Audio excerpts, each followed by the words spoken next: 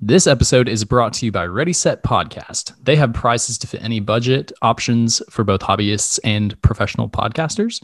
They make it super easy to create your own podcast, and they can help you record, edit, and publish. If you have a podcast idea, they'll give you a free consultation if you reach out to them on their website or social media. Their website is www.readysetpodcast.xyz. Ready Set Podcast, turning your brilliant idea into reality.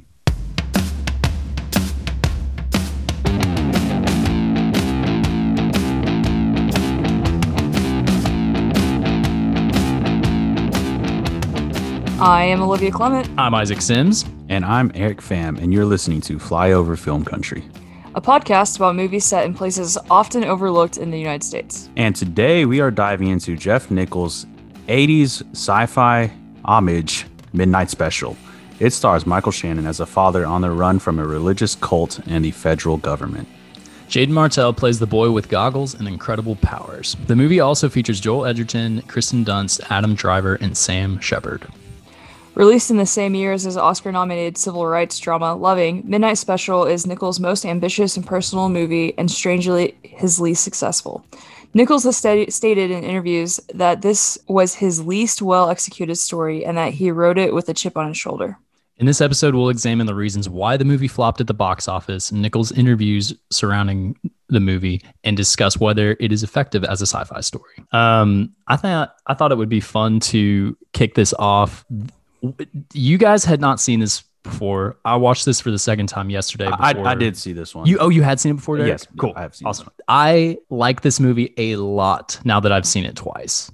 What are y'all? Let's just kick it off there because I feel like this is his most controversial movie. And it's kind of defined by like its failure at the box office, and people just think it's a strange, weird movie. What did you guys think whenever you saw this for the first time? So I have the same exact feeling about the movie. I saw this one in theaters like junior year of college, I think is when it came out. And I was really hyped for it because Mud, I really loved Mud. And I'm like, oh, the director of Mud is doing a crazy sci-fi movie. And then when I saw it in theaters, I was like, I had such high expectations for the movie, I think, that I was kind of underwhelmed by it. Then when I revisited, I think this is only the second time I've watched it since then. And I enjoyed it a lot more for whatever reason. I bet this was a lot of fun to watch in theaters. And I didn't really think about it until yesterday when I rewatched it. And I was like, man, like, especially at the end. Ending. The music is, we'll get into all that later, but it was fun in the theaters. I was just underwhelmed by the story the first time. Whenever I watched it. The second time, I enjoyed it. I liked it. Nice. Olivia, how about you?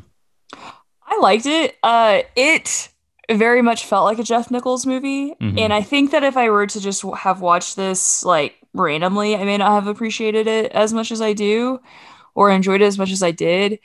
But I think after watching, because I've seen Mud before and I'll rewatch it again once we get closer to that. But, watching Shotgun Stories, and Loving, and his movies I feel like again are kind of a slow burn, but I feel like I don't know, I really liked it. I wasn't disappointed by it, but I also didn't really know much about it other than it's more sci-fi than maybe his other movies. So yes, yeah, I really liked it. So to set, and I'm sure you guys know this, but for the sake of our listeners, the background of this movie is that it was inspired by his son. When he was one year old, he had a febrile seizure, and it scared him and his wife to death. And it kind of started the idea for Midnight Special. Like, you can't control your kids. You can't control who they're going to be, what they're going to be interested in, what kind of talents and abilities they're going to have. And Midnight Special was kind of birthed from that. When he started writing it, or, writing the first draft for the movie, Mud had come out of Cannes, and it couldn't find a distributor for like 2 or 3 months, which is really strange because I've looked at his box office numbers, and Mud is by far his most successful movie. So he said that he wrote Midnight Special trying to figure out and process his feelings behind, like, Mud wasn't a failure. It's probably his best movie, I would say. but like Harvey Weinstein walked out of that like distributor viewing apparently, and no one cares what his opinion is exactly, on anything. which is like something I want to say because a lot of people said like, well, Harvey Weinstein walked out of that. That's got to be so humiliating. And I'm like, but Jeff Nichols also said, I know who I want to work with and I know who I don't want to work with. And he didn't straight up say like, I don't want to ever work with Harvey Weinstein, but I bet that's what he was insinuating. Oh, so, yeah, 100%. No, I don't even want to get it started on Harvey Weinstein. Yeah, we're going to have a good time. We're not going to have a bad time here. So that's right. But yeah, so that's kind of where let me find the quote and I'll just read it. He said in an interview with GQ, they were saying like, how do you keep your personal life separate from what you create? And how do you keep like the critiques of your work separate from your personal life?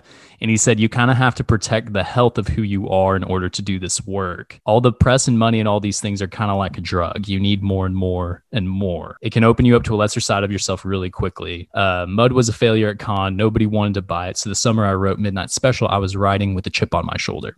And that turned out to be my least successful film and probably my least well executed. It's because I allowed myself to be affected by the response. We'd be morons if we weren't affected by it, but you somehow have to protect this thing that you are, or it can really hurt you and your work. So I don't attribute the failure of this movie at the box office specifically because it has pretty high reviews on Rotten Tomatoes and IMDb. But like the box office response, I don't really attribute to anything in terms of the screenplay. What are your guys' thoughts? Because especially second time watching this through, I was more impressed, and I kind of think that this might be it's definitely his most ambitious, but there are just a lot of smart decisions in this movie story wise. What are you guys' thoughts about why it may have flopped at the box office? Yes. Yeah.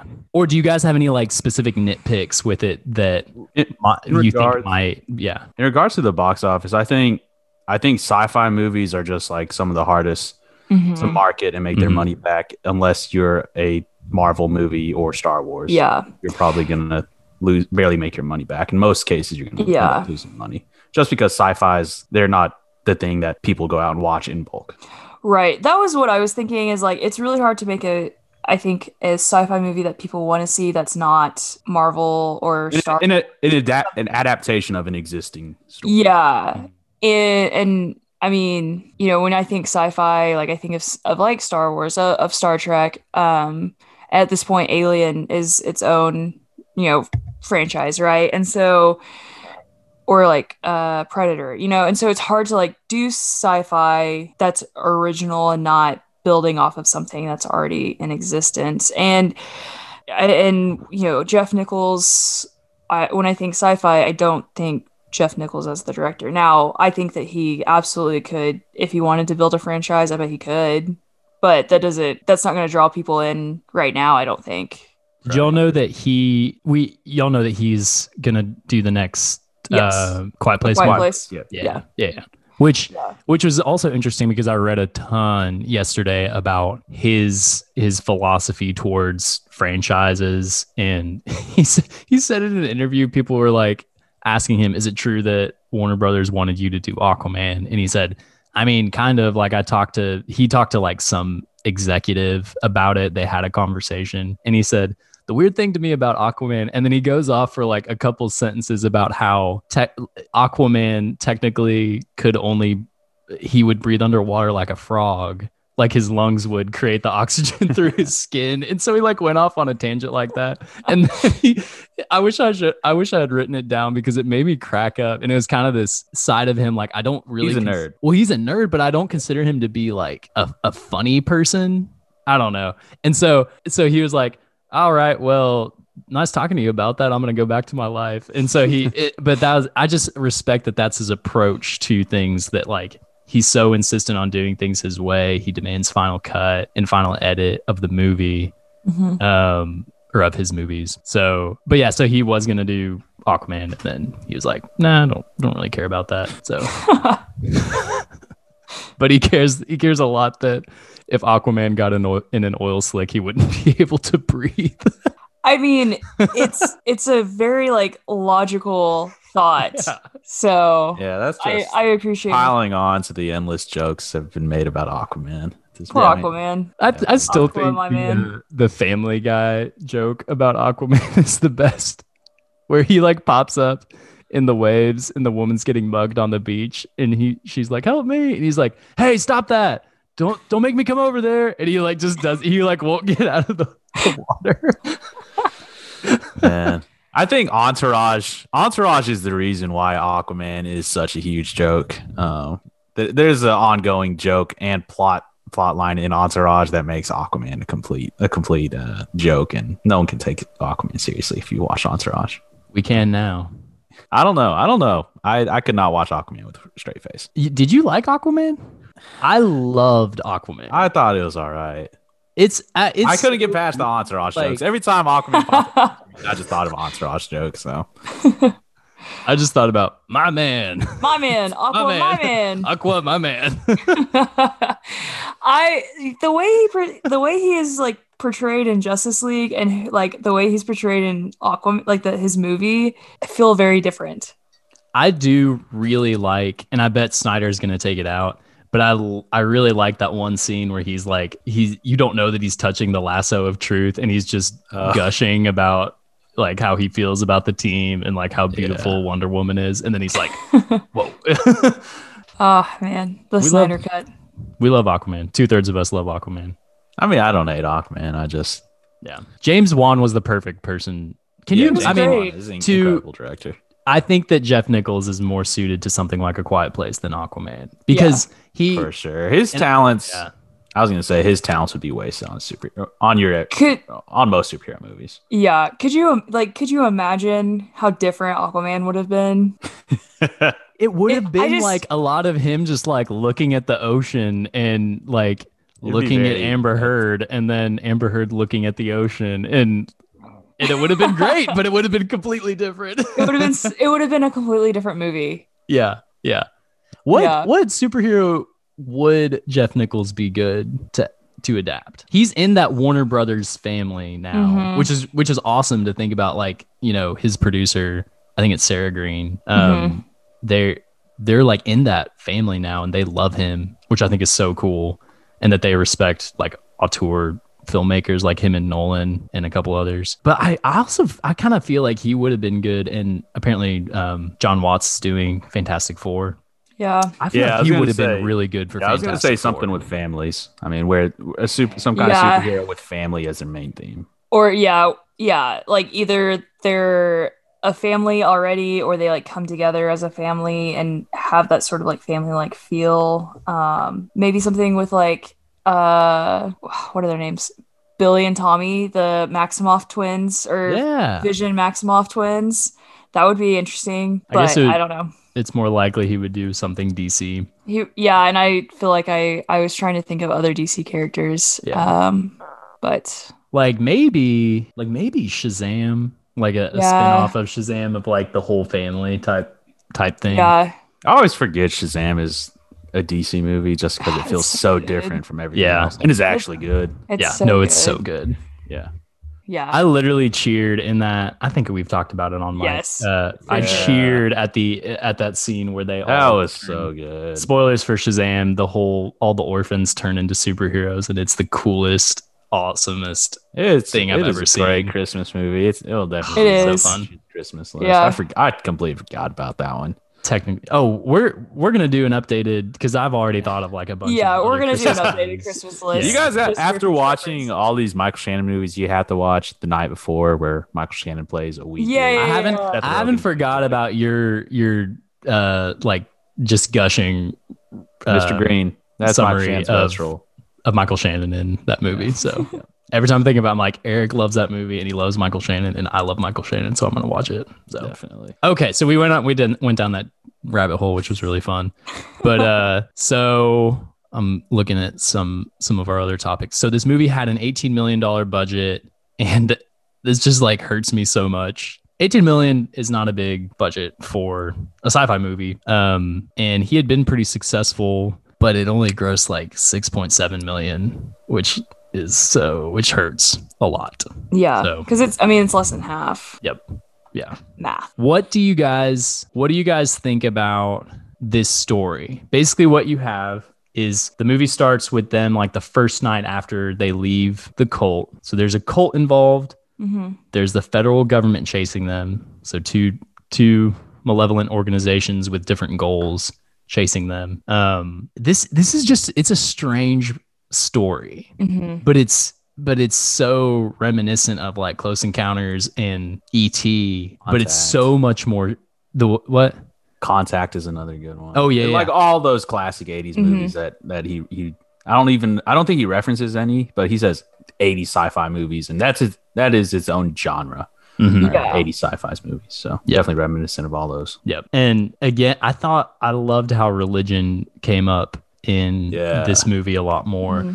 And what did you guys think that maybe he was kind of commenting on some of his own experiences with religion from this movie? I don't know.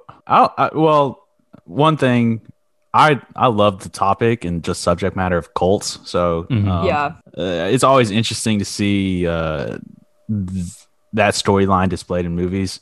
I don't know if I can say if it was reminiscent of anything personally he's dealt with before. I always find it interesting, especially in this story. Like, this is modern times, but like you have people living on a ranch and the way they dress, and this stuff is like going on today, right? Like, yes, yeah, it is. I'm just blown away by that. No, there's a church here in Oklahoma City where like the women are still expected to like only wear dresses, and they can't like it feels very cult like from the way it's been explained to me in several ways of like you can't really disagree with what the pastor says and stuff like that. I'm just like, ooh, that sounds like a cult to me, but less like a church and more like a cult. But a lot of people who are not involved in any sort of like organized religion view organized religion as somewhat of a cult. So I loved the portrayal of the government and the cult in this movie, because you have the alien essentially, and you have those are pretty much two ways that most people would react. You would have one group of people worship this unknown being as some kind of savior or god. Then you have the government, of course, who's going to be like going to want to militarize it or kill it or do away with it. And I love the fact that Jeff Nichols incorporated those two storylines into it. I wish we got to see more of the cult. Sam Shepard was kind of wasted. I don't think we saw him like the last whole hour of the movie. Last hour of the movie. Yeah. After that interrogation scene with him and Driver, I'm pretty sure you don't see him again. That's right. Yeah.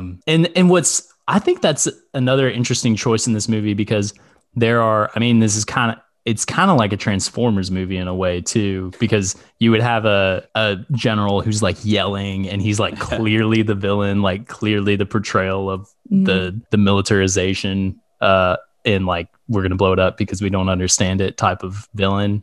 But you don't have that. And all you have is like, I forget the name of it. He's in Mud too, but the main FBI guy. Yep. And then you have Driver, who is so good in this movie. He like Paul Sparks is the Paul Sparks. Yep. Agent. Yep. Yeah. He's one of the mobsters in Mud too. He's also a Boardwalk Empire alumni as well. I think he watches a lot of Boardwalk Empire, because I think every movie. Heck yeah. Maybe we should do a Boardwalk Empire bonus. I think Paul Sparks is in a couple other Jeff Nichols movies as well. Really? Like as like a I'll double check. Yeah. But I'm pretty sure also fun fact, Paul Sparks is from Oklahoma. Oh. There you go. He's from Lawton. Look at that. I do love that this movie, I mean, the costumes, even though this is a sci-fi movie, this is not a departure from these very ordinary type of, like there are movie stars in this movie, but they're all dressed very normal. All the people in the cult are wearing like just very plain drab clothing. The landscapes are really cool, but they're also like kind of backroads types of landscapes. I love that he's capturing these places that are kind of being swept, quote unquote, swept away by, like Hollywood and the country. Yeah. So. Yeah. The cast is awesome. I'm always like appalled at all the amazing cast that Jeff Nichols manages to gather. Most of them, I guess, reoccurring from movie to movie, but I enjoyed Kirsten Dunst and Joel Edgerton, of course, and Adam Driver was awesome seeing him in this. He's so good. He's so Yeah, good. he really is. What's y'all's favorite Adam Driver movie? Ooh. Logan Lucky, maybe. Dude, that's gonna. Logan Lucky is really good. It rules. Did It's you so just say good. cauliflower? Well, Man. you burnt the Man, bacon I just love so I Logan like. Lucky. So I'll hear you out. That's like my favorite performances from everybody that's in that. And Channing Tatum's good. Yeah, He's like he that might be my is. favorite Channing Tatum performance too. It's definitely my favorite Daniel Craig performance. I think I like Knives Out. Ben. Oh yeah, of course. Yeah. A little bit more than. Yeah. Yeah. Isn't it funny, guys, that like Daniel Craig he just does weird stuff. People are like, yeah, he's James Bond. He's super cool and serious. And it's like, no, he like does weird. Oh yeah. If he had a choice, he would do weird stuff. Like the stuff he does on SNL and Logan Lucky and Knives Out. Well, he's also probably the only actor who's ever played James Bond that has ever done anything like that. Like, is that fair to say? That's true. Yeah.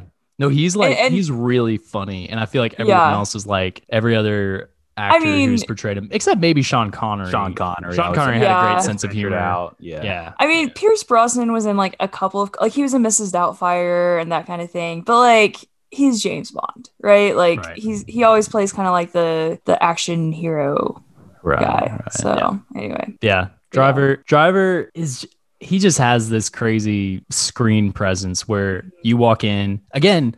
He has very unique facial features and facial structure, but he also kind of looks normal, but then he walks in, he has this kind of like boyish excitement, energy, no matter like what role he's in, but he very cleverly morphs it into whatever the performance needs.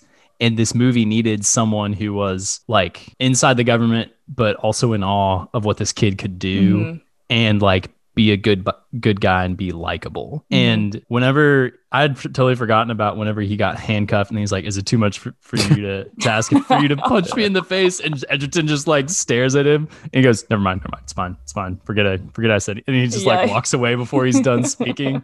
That's like one of the only times I've laughed in a Nichols movie, which isn't a detriment to Nichols, but I think it's maybe like, I think that because Driver is going to be the lead for his movie about the guy in the Cuban Revolution that's kind of like the Yankee commandant, with that kind of leading man, Nichols might be able to do something really interesting because he's utilized Shannon really well, but he's also utilized Shannon more or less the same as he's like had him as a leading man, like serious, stripped down, like facial expressive acting, emotional acting.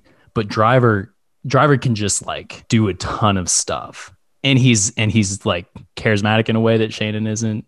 So I just like had that thought. And I was like, oh man, I'm like even more excited to see what he does with Driver as the star. Yeah. Well, and like Shannon, when he's in like the 5 minutes he's in Loving, he's a completely different character than we've ever seen him in other Jeff Nichols movies. And so, but yeah, it's been more or less the same when he's kind of like the lead guy. So also, how mad would either of you have been if I had said Rise of Skywalker is my favorite Driver performance? I don't know what I think I know what I have to do, but I don't know if I have the strength to do it. It's actually not bad. I said that to Jess the other day, and she was like, "Is that Kylo Ren?" And I was like, "Yes." She was like, "Where did that come from?" And I was like, "I don't know." Oh man, more. That's my other favorite. Like the Last Jedi when they're shooting Luke Skywalker, and he's like, "More." But that's become like a meme. Yes. Yeah. Like garlic parmesan at Olive Garden. Oh man. So you guys never actually answered my question. No, I wouldn't be mad at all. I think Adam Driver was one of the few bearable things of the new trilogy. Okay. So. I mean, yeah. I think he's very good in. Wait, are you being serious? No. You can be. No, Logan Lucky is probably my favorite. Yeah. I think The Last Jedi he's excellent in that movie and kind of like his sincerity and weightiness kind of carries that movie. Right. And maybe in Rise of Skywalker too. Yeah, he had the the best like acting chops throughout the. Yeah, as a whole, I think. Yeah. I just can't. I hope I never have to watch that movie again. Rise of Skywalker. Yeah, I rewatched it. I rewatched it like mid-December, and I was like, this is so bad. Like, Yeah. oh wow. It just kills me to think what could have been if Ryan Johnson had directed Episode 9. Mm-hmm. Or even Colin Trevorrow. I think that if Trevorrow had done it, it would have been better. Yeah. But anyway. We digress. Maybe Jeff Nichols will do a really emotional Star Wars. Yeah, honestly, Totally I could. think he could probably. I mean, think he could family do it. is Star Wars. I mean, that's yeah, especially after The Mandalorian. Like, I feel like he could do something like The Mandalorian. It'd be So awesome. true. Because, and this kind of dovetails with another thought that I had about Midnight Special is it's pretty intense, and he does that well. And he said, I wanted to do something like a chase, like action movie, government chase, government chase movie, like, or at least what my idea of that is. And a really, really skillful thing that like I want to highlight in this podcast is when Alton gets captured, the boy with the goggles, by the cult, and then they follow Kristen Dunst, Joel Edgerton, and Michael Shannon. And instead of this high speed chase, it's like high speed for a while, but then the interstate gets backed up, and then they drive by and see that the Colt's truck, there's like blood all over it. A helicopter had landed and then taken off again, signifying that he probably killed his kidnappers and then got stopped by the government. And then you find out that that's what happened. But that was just really clever to, instead of like this crazy high speed chase, you get stopped, you're like building anticipation because they're in standstill traffic. And then you get that very subtle reveal, like he just effed those dudes up. Like, and then later on you see him in the interrogation room. I think that he does action well. I think he like proved that in this movie. The one scene that stood out to me in addition to that one was the scene where they're at the gas station and the lady like picks up what's his name? Alton. Alton. Yeah. And or I don't think she picks him up, but like she looks at him and then Joel Edgerton and Michael Shannon like run up to him. Then you see the satellite in the sky. Yeah. In one frame before, then like after, it just comes out of nowhere. It's like asteroids falling down, and it scared the crap out of me. I completely forgot about that scene. I jumped at that one. I was like, oh, that was pretty tense. You're like, oh shoot. That was good. I enjoyed that. And that was the scene that stood out to me when you think of the suspense and action in this movie. Yeah. Yeah. And he like he goes, I'm sorry. And Shannon's like, no, it's okay. I should have stayed with you. And he's like, no, I'm sorry. Yeah. And when he says that again, it's like the weight of that like really hits you, and it's like, oh crap, something's about to happen. Right. That was a really cool scene. I did like that. That was a cool one. Yeah. Yep. That was when the movie really got going. Yeah. And the chase was on. And also how eerie it was whenever like something is coming, something's happening, because the first shot of the movie is the duct tape covering the peephole.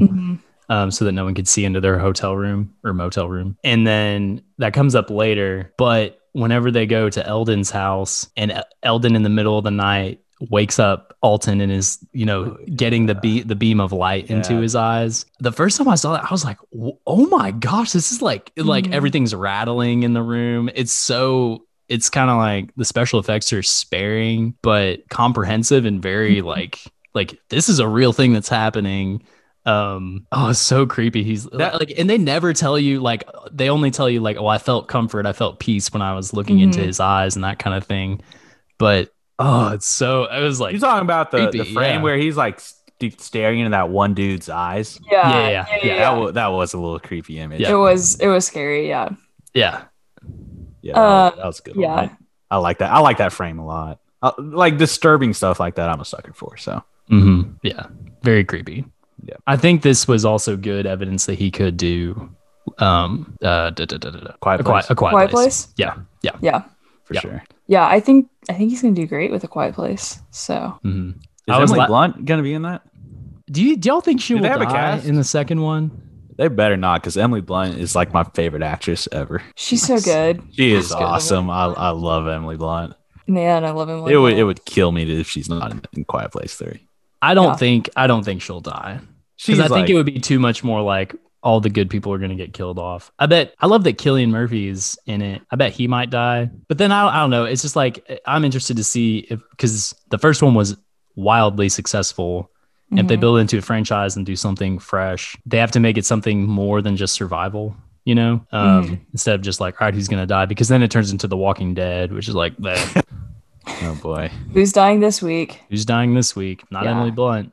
Was that Quiet Place only rated PG-13? Wasn't that like I think that was the thing where I was like, wow, this is really good for a PG-13 scary movie.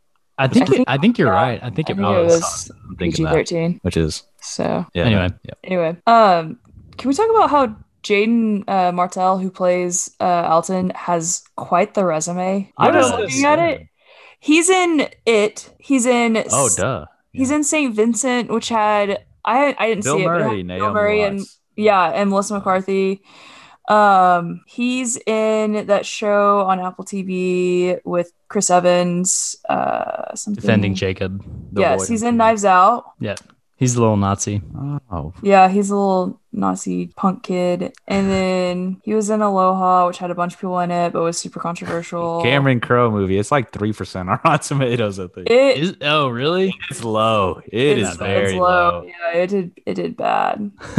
I remember the only reason I remember that movie because I love Cameron Crowe and I was hyped for that movie because of the cast. It's like Bradley Cooper. It is a loaded cast, and then it had a great cast. Emma Stone in it. Emma Stone's in it. Yeah, and like it's based on a book, and I think that the character Emma Stone plays is actually Asian or Pacific Islander. I think maybe Pacific Islander, and so they cast Emma Stone, who's one of the whitest people. I say that lovingly, as also one of the whitest people. Yeah. And who was it? They didn't cast Scarlett Johansson. I'm disappointed by that. I know. No, they did. They cast her as a tree. They cast her as a tree. And when was it Sandra Oh and Andy Samberg who hosted the Emmys or the Golden Globes? Oh yeah, they took a jab at that. Yeah, it was. I don't remember what it was, what award show it was, but Sandra Oh made a joke about how many like white actresses get like Asian parts, and she talked about how great all the Asian actors were in movies that should have gone to Asian Asian actors. And you can hear Emma Stone in the background go, and from the crowd go, "I'm sorry." I was like, did y'all know? Have y'all read about Emily in Paris? Because apparently that was was it like an Indian? Yeah, I think it really? was. It was not white. Yeah. Oh, that kind of makes me uncomfortable thinking about it. Yeah, I have not watched it. I have no interest in watching it. I love Lily Collins. Have no desire to watch it. Yep. So anyway, Jaden Martell, and Jaden Martell is very good. Yes. In this movie. Yeah. Like, I mean, imagining, okay, like the director says, okay, here you're gonna pretend like you're throwing up, and also your body's dying, and you're sucking all the life out of the grass, and he just kills it. Like, like every scene where the light's coming out of his eyes, I was like, dude, this kid's good. This kid's really good. I think he's proved it too after Midnight Special. I mean, going off all those movies Olivia just listed, man, he's definitely has a bright future. I mean, he's killing it right now. I completely forgot he's in all those movies. Because I was like, I know he's been in. I like when I see any of those kids from It, except for like Finn Wolfhard, I associate them with being in It. And so I was like, what else has he been in? And I forgot he was in Knives Out, and then I didn't know he was in St. Vincent. But he plays like that snobby kid in Knives Out. Yeah, he plays the punch. I mean, a kid you just want to punch. Yeah, that's great. Yeah. So anyway, he is wonderful in this movie. And all the scenes you just called out, Isaac, are all really powerful and expertly acted movie scenes. From I don't know, how old is he in this movie? When he did this movie? When did it come out? I'll look. It came out in 16. I bet he was like 14. You 13. Can really feel just 13. The emotion in all. Yeah, he was born in 2003. So that's crazy. Yeah. And I think like he did such a good job of playing this like very like sweet and like tender kid, which I don't know how many other kids would have been able to do that, right? I mean, when he But sees, still kind of confident. yeah, it's this weird balance. I don't think that even like a lot of adult actors would have been able to convey as well. Like when he like anytime he interacts with Michael Shannon or with like even with Lucas, who he just met, but he was still so like just so great in those scenes with Joel Edgerton. And so it was yeah, he's great. He was great.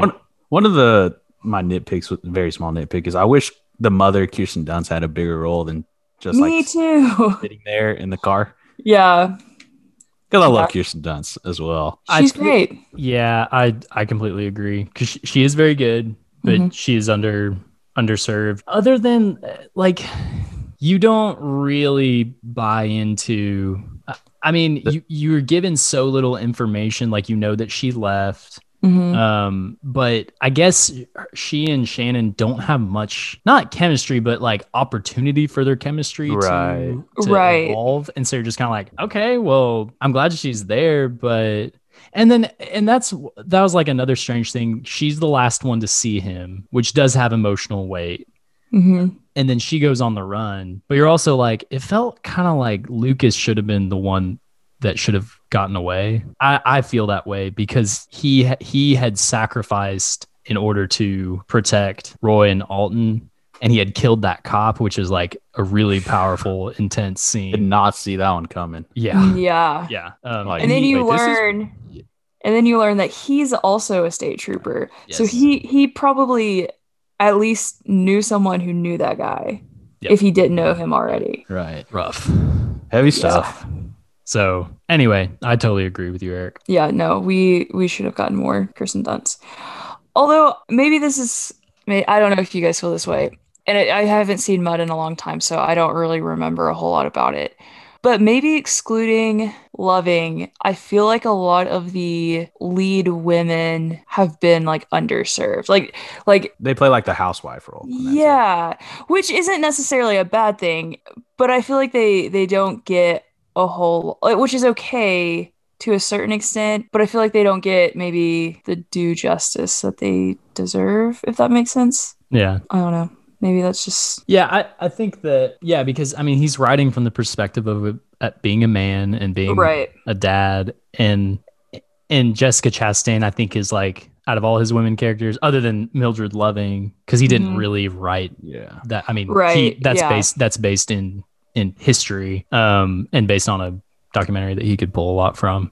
Right. Jessica Chastain is given the most to do out of all his female characters, and she just absolutely kills it in Take Shelter. But yeah, here it's kind of like, okay, what what are you doing here?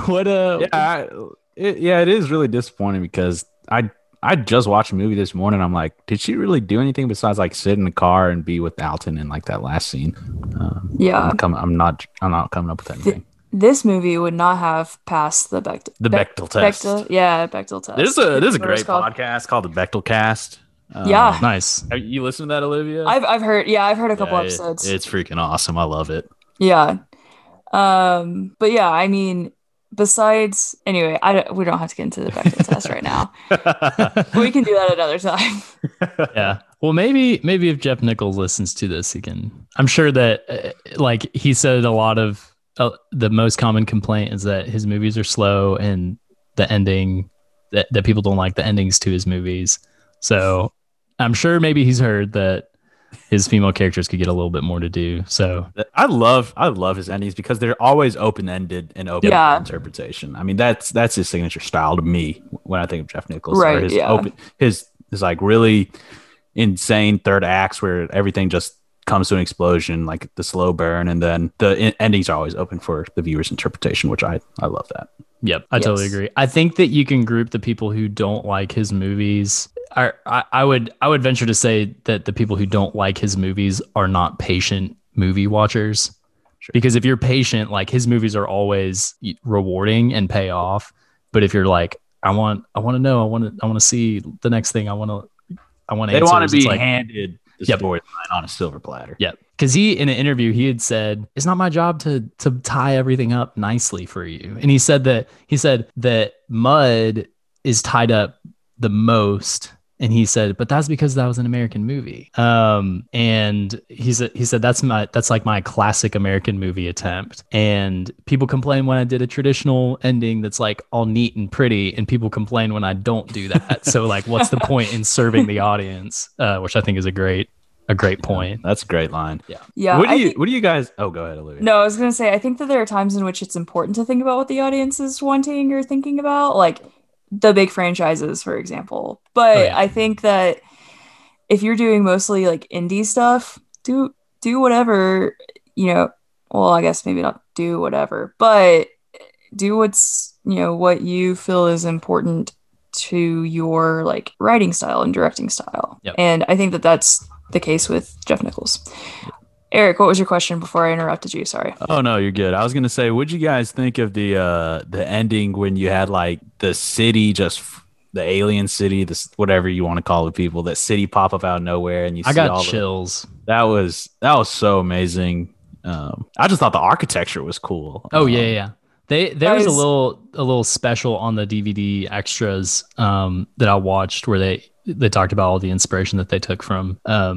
I forget where they pulled it from, but maybe I can pull it up real quick. But they thought long and hard about how like you have these sprawling features and stuff, and then it comes down to like a single point that bears all that weight on the ground. And he's like, I thought about it a lot. So yeah, and I like how the aliens / whatever are like just little lights. They're not like your stereotypical aliens. But I was blown away by the ending. I thought it was perfect and just classic Nichols ending. Do you guys know the meme where it's like society? This is what society would look like if. Yeah, that's what I thought the of. end That's of Midnight exactly Special. So Good. I was like, is that where that? No, that's not the same thing as the meme, It's but it close, looked though. so much like it. And unfortunately, that's the first place my mind went I didn't even at think that of scene. one. So once I was able to like try to like kick that out of my head, I was like, oh, okay, this is really cool.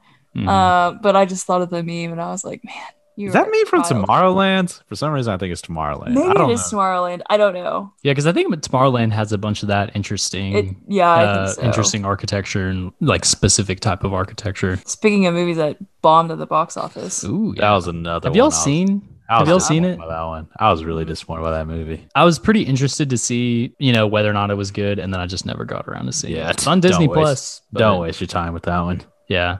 That's atrocious. Also, that I do remember on Blank Check with Griffin and David, they did an episode on Tomorrowland, and I was like, I'm probably not going to watch this, but I'm interested to hear what they have to say. And they were talking about, I forget the name of the actress, but she's playing like a 12-year-old. But she was like 24 when they filmed it. And they're like, there's that whole weird writing dynamic and acting dynamic. It's like, you're supposed to be 12 and you're acting like you're 12, but you look like you're 24, 26. And I was like, this just sounds What is her name? It's like Britt or something. For some Britt reason. Robertson. Britt Robertson. That's right. Britt Robertson. She's That was Sadie Robertson's sister. I'm making that up. Oh, I was don't- like, wait, I'm really? bullcrapping. Yeah. What's his name is in it too?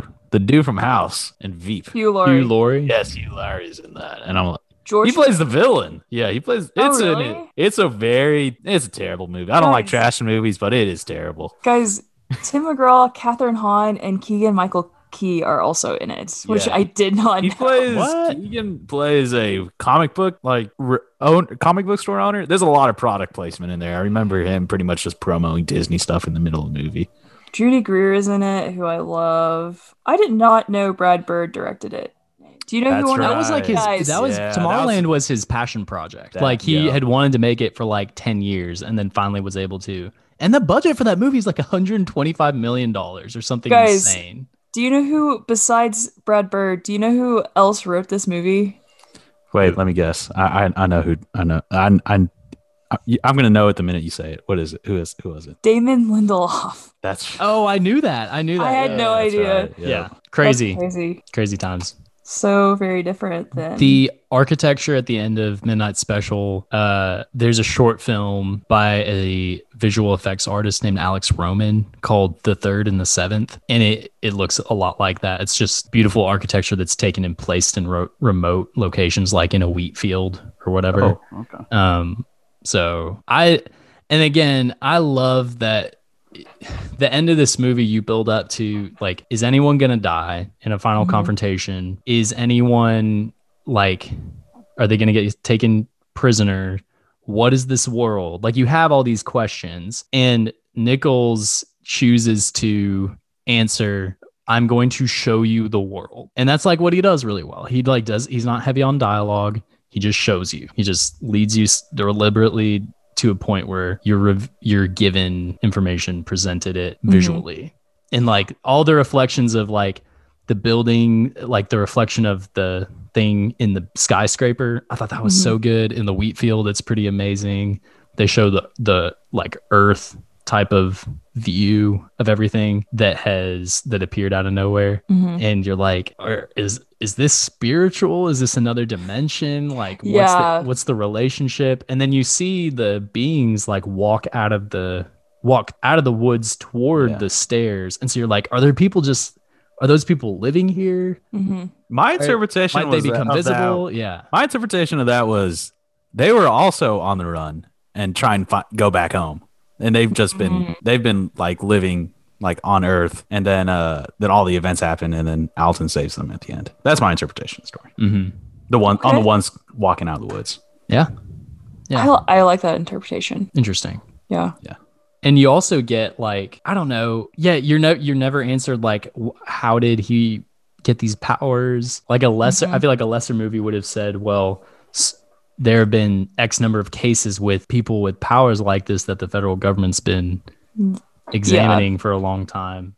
But I thought it was so clever for Driver to be the one to say, yo, so the information that you got from this kid are nuclear codes. So I remember that. What the hell? How did you get this information? Yeah. I think that's funny. You have one half is like this information is nuclear codes, and you have the other half is this Sam Shepard building sermons and stuff from these random numbers and dates. Yep. So it's very, very spooky. Yeah. And the cult never like, well, it is manifested. Bill Camp is really good in this movie too. He was, I wrote down that note. He's the guy that plays Doak, who goes and kidnaps. I forget the name of the other guy that he's with. I think Scott Hayes is. Yes. Him. Yeah. That's who it is. But yeah, I love Bill Camp, and he's in Loving. He's their attorney in Loving as well. But where they go, Bill Camp and Scott Hayes are going to go talk to Sarah's mom. And Bill Camp is just looking at the door, and he's like, I'm an electrician. I'm registered in 2 states. I thought that was such a great scene where he's like, how did I get here? Do I really believe this? This is what I'm about to do is really crazy. I think this is like the best cast out of Nichols movies. I would say it's better than Mud. Ooh, the cast. I don't know if that's a hot take or not. It might be a hot take. It might be, but I don't disagree. I'm gonna be. I mean, you have Driver. Let me revisit. Yeah. We can have this conversation once I revisit Mud. I'm just gonna be excited to rewatch Mud after seeing Reese Witherspoon in Big Little Lies.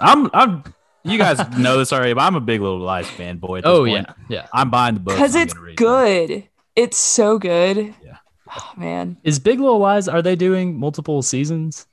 I don't know if they're doing a season 3. I didn't finish season 2. I started season 2, but like always, I was in grad school, and so I didn't finish it.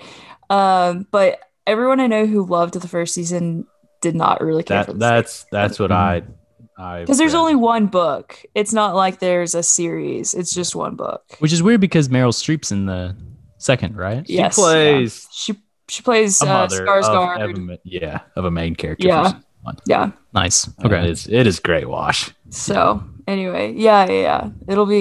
It's so good, man. I love it. But yeah, I mean, I don't even know if that's a hot take because you're right. This cast is loaded, and I don't think we talk about Joel Edgerton, but I mean, he nails it again. Yep. Yeah. Yep. Yeah. This movie came out the same year as Loving. It came out in February. Wait, was it February? Yeah, it came out in February, and then Loving came out in November. Okay. I didn't know that fact that they came out in the same year. That's awesome. But the reason we're doing Midnight Special is because we wanted to do Mud last because it's his most popular movie. Mm-hmm. So y'all will be getting Mud in 2 weeks. Oh yeah. Yeah, 2 weeks after this comes out. Yes. So, final thing. What do you think happened to Sarah's mom? Because there are two. That's one really ominous thing that you don't know whether or not they killed her. I thought that I couldn't remember, but I thought that they were going to use her as a ransom. Mm-hmm. And then that doesn't happen. They just show up. I guess they got information from her. She was probably okay. They got information from her. Were able to follow them to the hotel, and that's where they kidnap Alton. But the other ominous thing. The what? I was going to say, I'm going to assume she's dead. I think there's a lot of off-screen deaths that go on in this movie. Probably. Because I forgot that Roy killed Eldon. That was the other guy I was thinking about. I was like, oh shoot, he killed him. Yeah. I'd because that happens off screen. Yeah. In typical, Nichols doesn't like violence or he doesn't think that fights are cool. Which I think serves this movie well. Yep. So, but you guys have any final thoughts about this movie? I think this movie is very underrated. I agree. Yeah.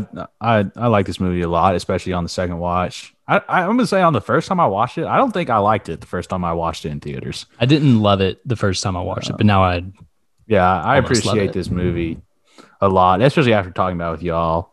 There's a lot of things I learned and have caught now from discussing the movie, and it was a fun watch. And I agree, it's underrated, and it's probably falls behind Take Shelter and Mud in line, but definitely enjoyable and one I will probably visit again. Music, David Wingo did the music for this and Loving, and I'm not sure whether or not he did it for Mud.